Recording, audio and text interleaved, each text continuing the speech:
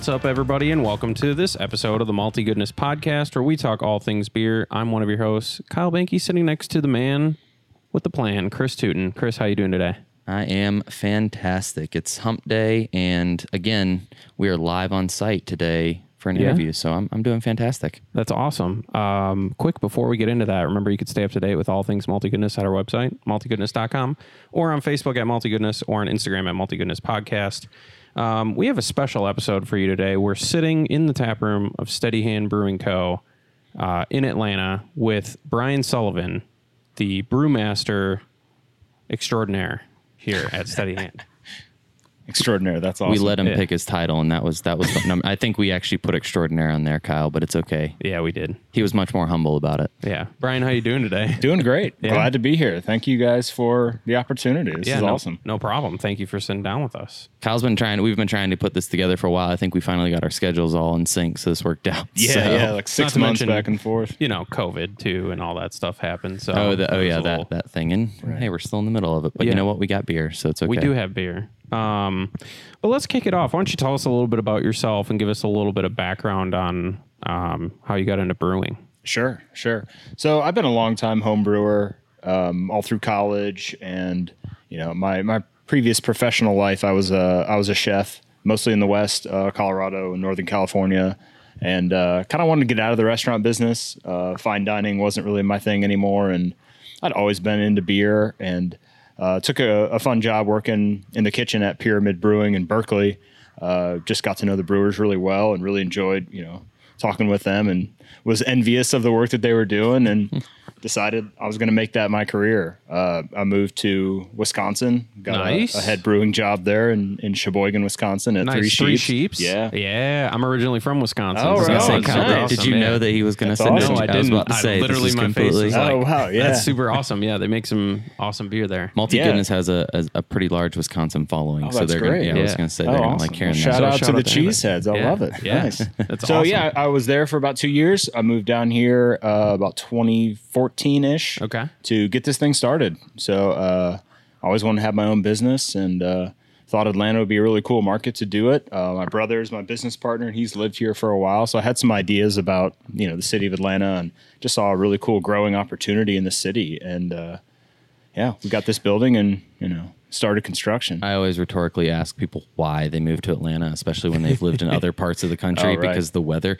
That's coming from someone I grew up here, and so I'm a little bit hard on the weather, but the humidity, I should say, which we're starting to feel now here in June. Yeah. So we're definitely glad you came down here. Kyle, I'm going to correct you on something, by the way. Oh, God. You said brewing company, and it even says it on his hat right in front of us. Co. Did I say company? Oh. I'd be remiss not to say that company. because Sorry. I always like it when obviously breweries aren't brewing company all the time. So I like that's a cool branding thing for sure. Mm-hmm. So I mean, yeah, we're definitely glad that you're down here in Georgia, because how long has Steady Hand been a business now? It's coming up 2 years. So technically we are in like 2.5 years. So when we first started, while we were doing construction, we did gypsy brewing, contract gypsy, partner brewing, kind of whatever, you feel comfortable with for the moniker. But, so we were able to utilize other breweries in Georgia to kind of help us get our beer out there, get our name, into market a little bit, especially while we were working on construction. So It was super fun to travel and brew with other people on their equipment, and it was great. It was a good intro for us to get to know other people in the industry, and it's a traveling collab right there. Yeah, I was going to say it probably helps you build a lot of those relationships too. Just for doing sure. that, and just meeting new people and being able to work on their system. It's really awesome. Yeah. So you mentioned obviously, while out in Berkeley was kind of where you got interested in doing the brewing. So I don't know if that was when you first started getting into craft beer or not, but so what was that gateway beer into craft for you that you had, or? I know. Wow. It's a tough question, right? It's a really tough question. There's multiple ones, each one has its own little peak in your mind. But I would say McEwen's Export Scotch Ale was one. Right around, I may or may not have been legal at the time, but right around that time is when I was like, wow, this is extremely flavorful. We top the line with that question as well. Yeah, all the time. Gotcha. I love the fact that it was a Scotch Ale, because that's actually one of my favorite styles, if not my actual favorite style, and it's underrated because there's I don't want to say there's a way to mess it up, but there's definitely a way to make it in too much of a brown ale or a porter if you don't do it just right. Oh, sure. And I would say pretty much anything that Bell's made while I was in college was pretty, that was extremely influential on me. For sure. So let's talk a little bit about the beer. We have some in front of us. Yes. Why don't you? We have three, four, five, whatever. Where do we start? Well, So we're going to start with the lightest one based on color and flavor, but by no means the least. It's quite a flavorful thing. So we've been playing around with, we always try to do several beers in the R&D series here at the tap room, and this is kind of like instant feedback for me. If something works at 1 barrel, would it work at 30 or 60? And so we're playing around with stuff, it's still tweaking everything. So the first one you have in front of you is what we're calling Sparker. Ooh. And that is a hard kombucha. So it's coming in at 4.5%. We use ginger, a little bit of Meyer lemon in this one. Ooh, I smell it. It's coming. The ginger's coming through, and I like ginger. It's one of those flavors that's sometimes hit or miss for people, but I think most kombucha drinkers like it for sure because it's a tonic of sorts anyway. Oh yeah, so. I love me some ginger too. Right. So I mean, I think it's a really cool beer style, and I love the fact that it's lighter, like and just in color too. Sure. It's going to be very similar to like the seltzers that a lot of breweries are making now. Yeah. So for me, I'm going to ask the question. I got to know. So what's your take on, obviously beer, we go through a lot of styles, a lot of different phases, if you will. Obviously last year, so roundabout, it was hazy IPAs and it kind of transitioned to low calorie IPAs. And then all of a sudden now we're into seltzers, that type of thing. I like the fact that you did kombucha, but so what's been one of your least favorite trends that we've kind of gone through recently and why? I think for me, the one that stuck out as one that I just didn't think I didn't land for me was the Brute IPA. I think that was around for, 100% agree. It was like I picked up so much astringency from a lot of the hops, and even the ones that I messed around with, I'm just like, I didn't think it was something I could, it didn't really fit with our kind of style of balance, and and we featured one, I think, or maybe two Brute IPAs. We got the one, and you picked up the one in Ireland. I did. Kyle and I did a thing about a year ago.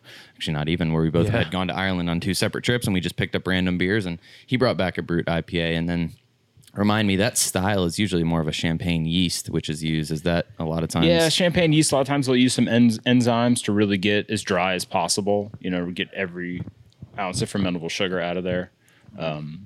It's some interesting techniques for sure, and I think there's some really cool applications for what people were doing with it.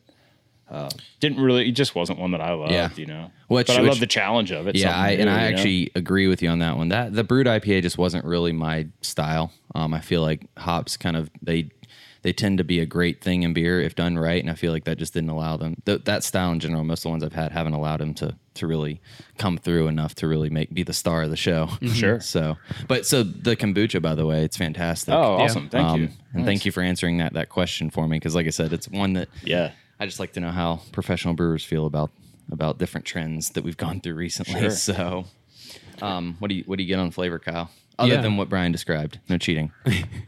Thanks. I mean, that kind of takes away a little bit of what I was going to say, but I do get a lot of ginger on the flavor, which I like. Yeah. And it's got the really nice light body to it. Like, I feel like I could slam an entire glass of this in 5 seconds. We have a 6-pack test. Yeah. What it sounds like. Nice.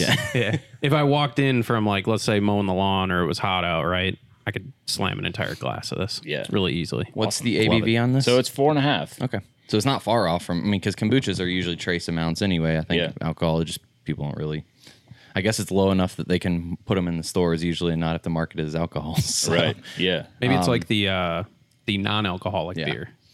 Similar. Still got a little bit of alcohol in it, but it's not quite there. That's one trend that glad I don't have to get on board with too much. Yeah, no, I think it's really fantastic. I mean, compared to, I've been drinking craft seltzers a little bit more recently, and I've, in my opinion, has almost done a 180 on that style for me. Yeah. Craft, particularly craft. Luckily here in Georgia, we got a few breweries that are putting out some pretty good ones, and this one for me is actually, again, it's super crushable in the same way that, like, I could sit there kind of on a patio and sip it. I could morning beer. Absolutely. Help the gut a little bit. Yeah, there you go. So that's kind of what I'm thinking. So I'm making no health claims here, but that's all, It's kombucha, so I'm going to assume that there's health claims. That's fine. It's like wine. Wine's fruits, whatever. It's eating your fruits. Yeah. So So why don't you talk a little bit about the name? Where did the name come from? What's the reasoning behind the name of Steady Hand? Sure. Give us a little background on that. So, my brother Kevin and I, we went back and forth on a lot of different names, and it's super tough with this many breweries in the country. Yeah. There's only so many combinations of words in the English language that aren't used by someone else. So we kind of thought, like, what tells the story of us, right? And so our family coat of arms, our last name is Sullivan. Our family coat of arms goes back to about the 16th century Ireland. And if you translate the inscription on the bottom, the motto from Gaelic to English, it's steady hand to victory. So we thought, man, this would be great. Let's try to snag that for the name. So it's no longer, a wartime battle cry for the family. It's more like, it's for us, it's, we're kind of holding true to our ideals of the beers we want to make and the kind of experience we want to put out there. So that's really awesome. I like the organic when brewery names kind of come up organically like that. It's just kind of you find it, especially when it has kind of even a deeper meaning. Mm-hmm. So yeah. So before, I'm going to go ahead and ask too. So we got a couple other beers. I want to make sure we get a chance to kind of spotlight some of the different ones we're going to be trying today. So what's the next one, Brian, that you want to So let's move on to the lager next. Yes. So this one is, we just called it lager. And for us, it's, you obviously can't see the can via the podcast, but it's kind of this classic Americana with a little bit of, kind of modern twist to the design. Mm-hmm. And we really wanted to do a sort of pre-prohibition style lager. It's like a full-bodied American lager. I never tasted one that was made before Prohibition, so this is somewhat of a guess. You mean you don't time travel as well? Come on. I haven't got around to that one yet. But we also wanted to use as much, grown in the region that we can. So about 98% of this malt bill is grown in North Carolina. So we're using stuff from Riverbend, we're using Epiphany, and we're also using Carolina Malt House. So we thought it'd be really cool to have a sort of terroir to a southern lager based on things grown in our region. Yeah, That's really awesome. I mean, lagers are a style that sometimes get kind of muddled together in terms of how they taste for a lot of people, especially considering most of the domestics are a style of lager for the most part. I mean, for me, what I really like about the flavor on this one is that the malt body, you can tell the craft that goes into the malt bill there, kind of like you just described. So it's a malty goodness beer, Kyle. It is a malty goodness beer. Nice. It may be up there with one of the malty, the top end of the malty beers, We just make all sorts of random stuff up on the show, of course, and the malty goodness scale is one of those. But I definitely like this one. And is this, correct me if I'm wrong, but I think, is this one we described as the foggy lager? No. Oh, okay, this is different. That's just a little condensation. But you guys do have we do have a chill foggy haze. lager, yeah. Okay. Yeah. That one also seemed like it had a pretty cool backstory, and that's what we loved being able to look at the board today and kind of what you have on is there's this. It's almost like, hey, how do we choose 4 or 5 beers to have on the show? And so this one, I like the fact that it is locally sourced. I mean, it's we talk a lot about locally sourcing your beer, and so I think the same should go for the grains. So Yeah. So why don't we talk? We're talking styles right now. Why don't you talk a little bit about maybe one of your favorite styles you've ever brewed before? It could be professional or homebrew that you put together. we brought the tough questions today. I think for me, and we put this out commercially, the Circles of the Sun Blonde Stout, I think was probably the best, like the most fun one, because I love history and I love the history of beer and why people brewed the beers that they did and why styles did evolve. Mm-hmm. So that's loosely based on a recipe that was brewed in England, I believe. I could be wrong, but I believe this is like early 1800s. It's a beer called Pale Stout. Okay. And in British brewing terms, stout never necessarily meant dark. Yeah. It just meant a strong version of any one beer. So I thought it was kind of fun, like sort of recreate that style, but take our own little twist on it. So we do add toasted coconut to it. To kind of round out that flavor and give some, additional kind of tropical note to it. But I think it's just a lot of fun for a base style to sort of recreate history a little bit. Yeah. There's people who've made interesting beers, hundreds of years ago. And I know Kyle can probably speak to it because when we did actually our first malty goodness beer, and we were sipping on that the day that we actually did that first beer, and it definitely was like we got the bar now set for how to do it. It kind of describes, like you said, stouts don't have to be this super high, The American Imperial Stout has kind of made it so that especially American craft drinkers look at stouts as being something that's super heavy, but I think that the history of what it is kind of it actually is a lot more open than people realize to how you can interpret that style. So it's interesting because I have a few friends that we've sent this way, and I told them you got to have Circles of the Sun when you come.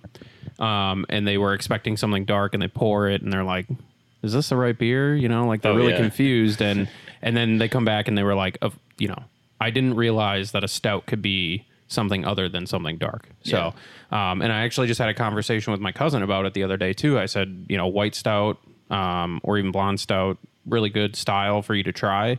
And he was blown away by the fact that that even existed. There's, you know, more than just the one that people typically see. So it's really cool that that's one of your, you know, flagship beers that you guys typically put out, to see that, you know, ever expanding style of beers being offered here. Therein lies the craft. Too. Right. The fact that you can have a lot of conversations about different styles and stuff. That's so. I have to ask, actually, while we're on the topic of stouts, sounds like you'll have a pretty good stout brew coming up here soon in the next few weeks. Yeah, we're real excited to be a part of the Black is Beautiful collaboration with Weathered Souls out of San Antonio. Nice. They put out this awesome recipe, this really cool artwork, and it's a neat thing. I mean, a sort of open-ended invitation to collaborate amongst all the breweries and to even do some additional proceeds going towards social change. I think it's a wonderful thing. I mean, we're super pumped to be involved with a couple local creative people, DJ Jelly and also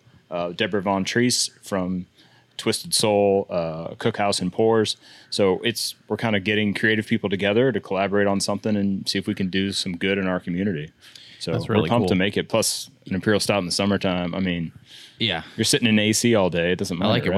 We're just gonna go show that you can drink a stout, an imperial, because is that considered a imperial stout or a Russian imperial stout? I'm trying to remember the style guide that they put for on us, it. I think it's probably closer to an American Imperial Stout. The malt bill is pretty much North American, 2-row and some chocolate, those kind of things. Probably won't have some of the same similar notes to go full Russian Imperial, but you know, those lines are so blurred. It's so interesting to see the evolution of beer styles.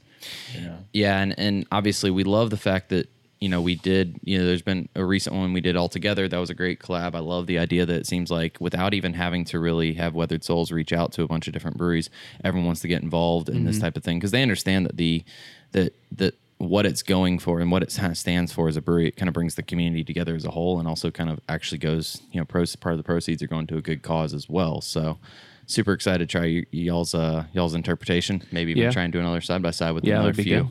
And they give you a little bit of wiggle room to kind of take it and make it your own too. Yeah. So it'll be really interesting to see all the different variations that come out of that. Yeah, we're excited to do kind of a culinary aspect too. You know, play around to see what Deborah has come up with, and we'll collaborate. It'll be a lot of fun. Do y'all anticipate any type of, obviously with COVID-19 going on, it's hard to do release type events and parties, but I mean, is that something, it sounds like there's a partnership there that potentially you're going to have an event of some sort, you think? Yeah, we're kind of, you know, we're still working on the framework of how that is. You know, we do have an expansive patio, and that definitely helps. Yeah. We also have quite a bit of people who want to just come and pick up to-go beer, and they're interested in the new things. So there's kind of two different pathways for people who want to be on site at an event and the people who still want to get the beer and take it on their own.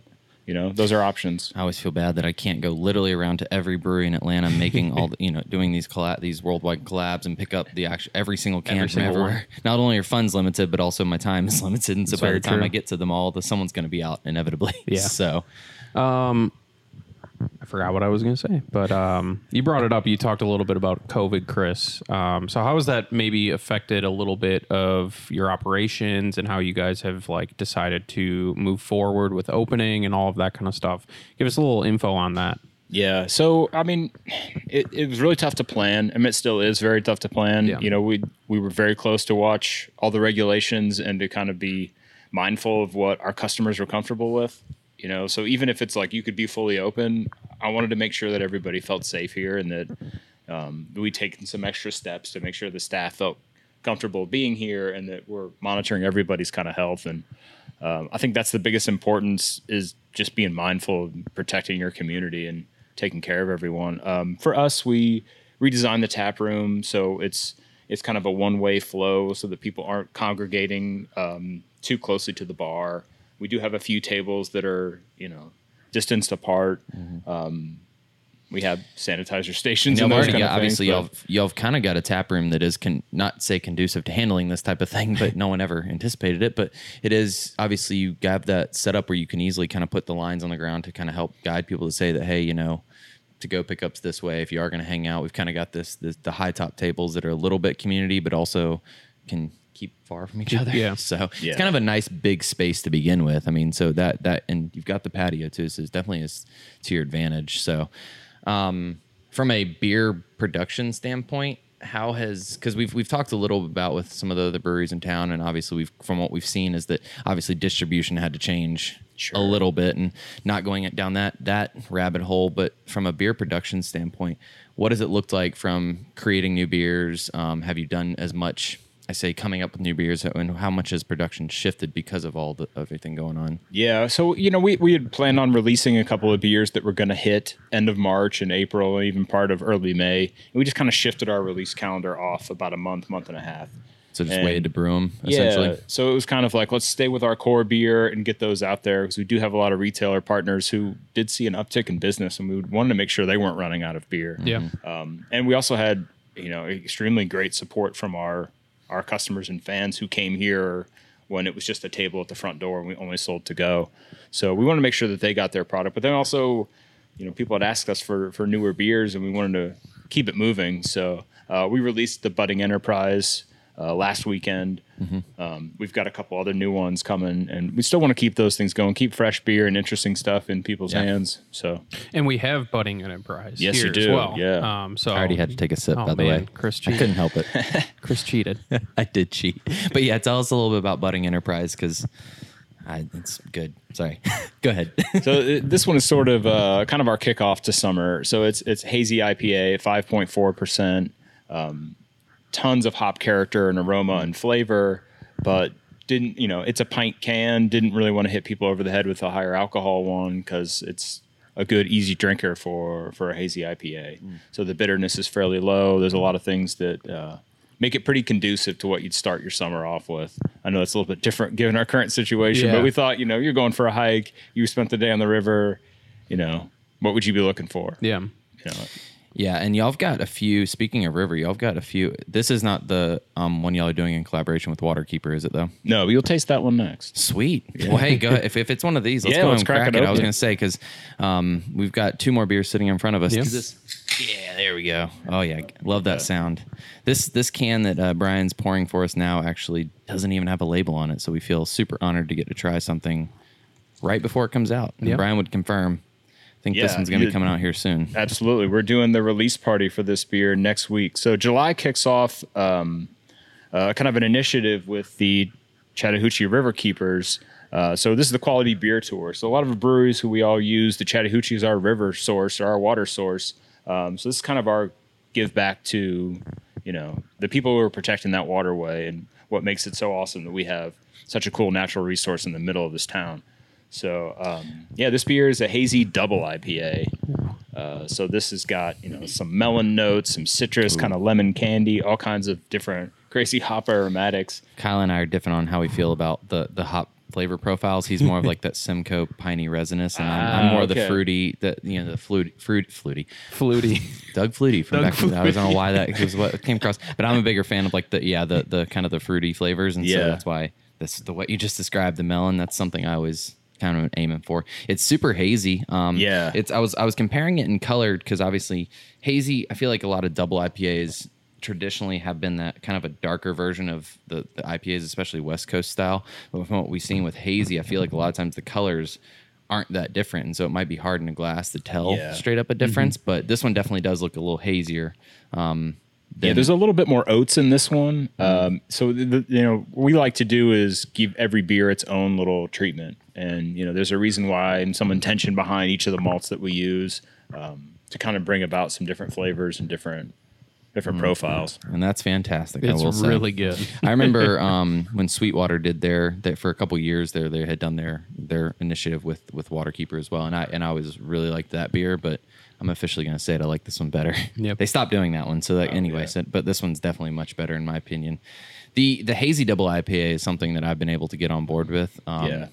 And I know from a brewing perspective, I don't want to say it's easier, but it is kind of, you don't have to worry about the filtration, so you can focus a lot more on the actual character and flavor that goes into the beer. So I mean, that's definitely something that comes through in this beer, and I really appreciate. Yeah, I really like it. I love the nice melon notes there, but it still gives you that really hot, IPA kind of punch. Yeah. Which I enjoy. But I would love, while we have you here, to talk about the branding and how you guys maybe pick your labels and maybe a little bit dive into that, because we talk about, when we talk about beer, we talk about the can a lot and the design of it. So I would love to get your information on it as well. Oh, sure. So we use several different artists, kind of a ton of different people, but we really try to paint the picture of the experience ahead of time in the label.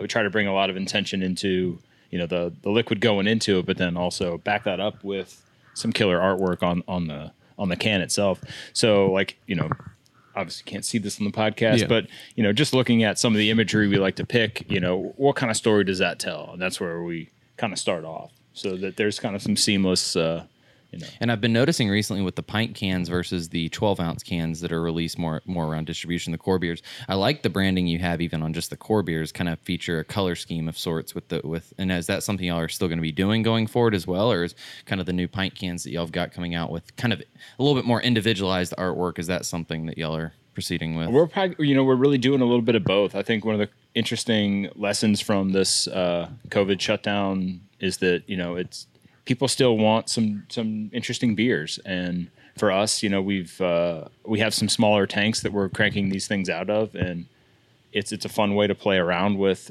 something and change some different styles of artwork and change some different beer styles and have us keep putting out something interesting. Mm-hmm. So there's a little bit of we stick with those 12-ounce ones for a lot of our core beers, and then sometimes, honestly, the artwork looks really, really good, nice and tall. So yeah, it goes in a tall boy. I was going to say, sometimes, ironically enough, if people are trying to choose a beer in the store, a lot of times it's like wine. They make that decision based on the label that tracks them the most. And so, hey, not to say you're stealing market share there, but sometimes that's what it's down to. Like, hey, capture my attention, and then you'll realize that, hey, this is fantastic beer inside the can too. And we hope that we communicate that we take this kind of approach to the artwork both inside and out, so that someone gets to see that and you're like, oh, I'm excited about this. I mean, we can speak from experience. We've had steady hand enough, whether we've picked it up from here or picked it up in a store. It's like I said, the craft is itself fantastic. But so from a graphic design perspective, that's why I've always really enjoyed the branding I've used, because it's like I said, there's not much I can pick out about it, even from the logo down to just the way that the wording is on the can. I've always, like I said, it's well placed. Yeah. There we go. There was one can in particular I picked up that I loved. It was almost like a split of a river. On one side there was like a picture of a river, and then it was almost like flipped onto the other side, so it was like the river going up the can. I can't remember what beer it was in particular, but I loved just like how you guys use actual real pictures of different landscapes and all that kind of stuff to incorporate into the beer. It's not just digitally made, it's real. Right. Yeah, so that was a beer called Gimme the Loop, and that was our it was another hazy double IPA that was released at our anniversary party, which thankfully was March 9th, and the last actually real weekend before everything kind of fell apart. You picked some up and gave me a can. That's did. The reason I had it. Yeah. So I'd forgotten. I'd blanked on the name too. Yeah. But that artwork, I think I remember texting you about this, Kyle, and telling you how much I loved that one, because it looks like it's a mirror image, but I think it was just a reflection on the water, the way that picture was taken. Yeah, and so I was and then you turned it on its side, and it's a totally different picture. So. Yeah, it's really awesome. So let's talk a little bit about the future. What do you guys see Steady Hand doing in the next 2 to 3 years? What's the ideal for you guys? Yeah, I mean, that's there's some lofty goals, I think, and some of that is market dependent. I think for us, especially what we've seen recently, is that people are still going out and buying beer. Maybe the occasions in which they consume it are slightly different. But if they're anything like me, they're buying a lot more craft beer right now. Yeah, ton more. Absolutely. Yeah. So it's going to be interesting to see. And I think you answered that question. I mean, well enough. It's like, hey, you know what? Like, we don't want to set our future now, because it's almost like there's so much that we see ourselves doing, obviously. Yeah. And I think that's interesting when we ask that question. It's always like, typically it's the 5-year question, but 5 years is way too far down the line for breweries. Yeah. So let's just look at 2 to 3 now. So I mean, I can say y'all are partnering with a lot of cool, like obviously organizations, whether it be for, cause, whether it be, Waterkeeper, Weathered Souls, and what they're doing with Black is Beautiful, some of the local around Atlanta, some of the providers for the malt and everything. So that's just an interesting take. I think beer can be anthropologic in a way, and the fact that it's a karma-driven thing, and that, if you do good by and you appreciate those you're working with and understand the value in collaboration, it's kind of what sets you apart as a brewery and makes you long-term successful no matter what direction you end up taking the brewery. So, nice. Do you have any events? So other than potentially a Black is Beautiful event, potentially, are you going to have anything else coming up or any future specific plans that you'll have for events or anything that we want to shout out? We're kind of doing this sort of like try-on thing with a mini events. Most of it is around beer releases, just so that people can still get their beer to go if they want to and choose to stay as long as they want. The first one will be the Solace Streams release of the Chattahoochee Riverkeeper beer. So that'll be actually next Friday. So we're excited about that. It'll be the kickoff for the holiday weekend for everyone. Nice. Other than the fact that we've tried it now, I'm excited to see what the can design looks like on that one. Oh, sure. yeah. So I'll be close to the vest until next Friday. No, please do. But then, we've got another beer, Rosé Ale that we're going to release. So that may be sort of an abbreviated version of a release party kind of thing. Still want to celebrate it a little bit, but, do it safely. Absolutely. And I'm sure Kyle was going to cover this, but I was going to say, let's go and crack, because we actually have one more beer. Oh, yeah. Which we'd be remiss not to at least mention the fact that you do have some sour type beers as well. And so that's obviously, again, another trend that's been in beer the last few years, finally, that's coming around. But I was going to ask him about some socials. Yeah. Because we want to make sure that we give a shout out to Steady Hand, make sure that listeners know where to follow Steady Hand and see what they have coming up. Yeah, so find us on Instagram, Facebook. That's most of our stuff. We're working through our website right now to do some additional updates and everything. Nice. I feel like, you make an update and then it's out of date right away, especially in this current situation. So technology. Yeah. And you have merch, glassware, all that kind of stuff to purchase here in the tap room too. Yeah, people absolutely. can come rep you guys as well. Yeah. And we do curbside service. Feel free to call and place your order or stop in and check it out. We also do mini kegs on occasion. So we do the little party kegs for people. So if you don't have a kegerator at home, we got you covered. I did not know that. That's fantastic. Awesome. Yeah, I've always liked the fact that you guys do this. So there's a few other around Atlanta that also do it that partner with Atlanta United, but give the shout out to the Five Stripes a little bit. You'll have the scarf. You see a poster over there too, which has Steady Hand on it. So I always like those types. But yeah, and you've got a wide variety of things. I mean, it's every time I'm in here, I'm like, I could drop some serious dough on some merch. And I'm like, but I like this hat you're wearing. You're rocking today. Is that one of the ones that's over there? Yeah. Okay. Yeah, this is my classic foam trucker hat. I was about to say, that's a classic 80s trucker hat right there. Super breathable in a hot brewery. It's good for you. That's true. So what are we drinking here? So we have a sour. Yes. So we've done a few sours, mostly just in the tap room, and it again going back to the kind of R&D one. So this one was Las Delicias. So it's a Cascara sour, and this is another one along our collaboration line with Brash Coffee. And we've become really good friends with those guys, and we've learned a ton about flavor and coffee processing and just the industry in general. So they have this Cascara, which is just the skin essentially of a coffee bean. And where this is grown is super high elevation in El Salvador on a farm called Las Delicias. Okay.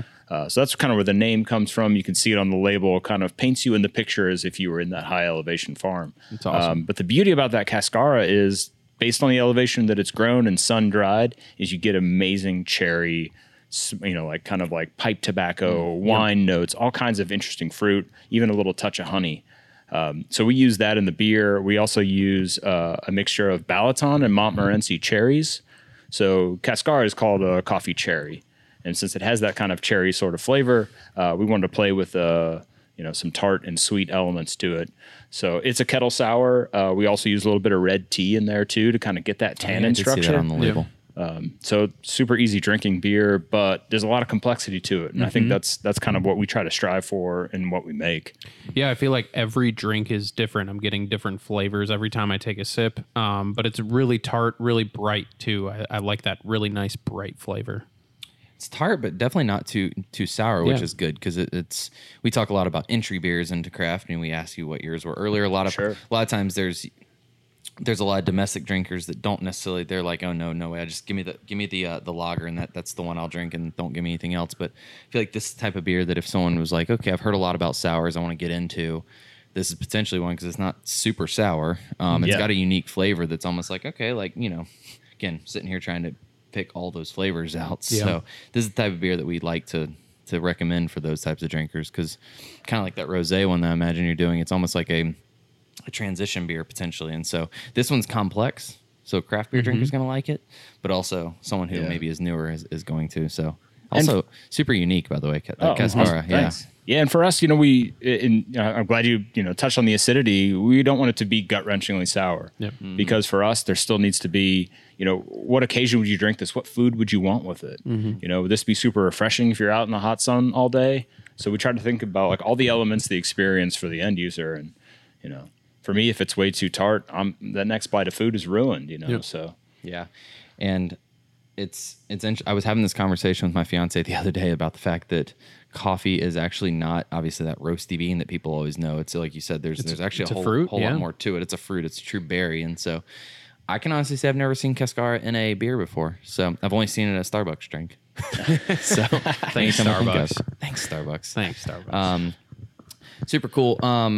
Yeah, I mean, Brian, appreciate you coming on today. Kyle, did we have anything else? Thanks for having us. Yeah, it's obviously we could always sit here and talk for a long time. Just about, I like to beer nerd out, and I know Kyle does too. And I like to beer nerd out about homebrew a lot of times. I'm glad I didn't bring it up too much today, because sometimes the restraint. Like you said, like you mentioned it earlier, with how you got going with brewing, it was one of those like I look at brewing from a distance and say, I would love to, kind of get into that. For me, it's one of those things that's not my cards from a career perspective, but I'm like, you know what? So I'm just going to homebrew and, do interviews like this and get a chance to actually live vicariously through you a little bit. So I really appreciate you coming on today. Really appreciate it, Brian. This was awesome. Typically do a cheers. We'll do a cheers to Steady Hand and some great beer coming out. Cheers, guys. Thank you for joining us on this episode of Malty Goodness. I'm here with Kyle and Brian today, and we just want to thank you again, Brian, for being on the show. And remember that you can stay up to date with all things Malty Goodness on our website, maltygoodness.com, or on Instagram at Malty Goodness Podcast, or on Facebook at Malty Goodness. And remember, Brian threw out them in the socials earlier. They're on Instagram and Facebook as well. You can check them out in the tap room here at Steady Hand, or if you don't feel like going out in public right now, check them out online as well in any one of their forms or fashions. But they've got merch. We've got merch. Not much, not nearly as much as they have, but we do have a little bit. So check it out, rep local. And any final thought, Kyle or Brian? I'm just going to say, after having a lot of beers, my hands aren't too steady. So I'm just going to throw that out there. Very true. Cheers. Cheers. Cheers.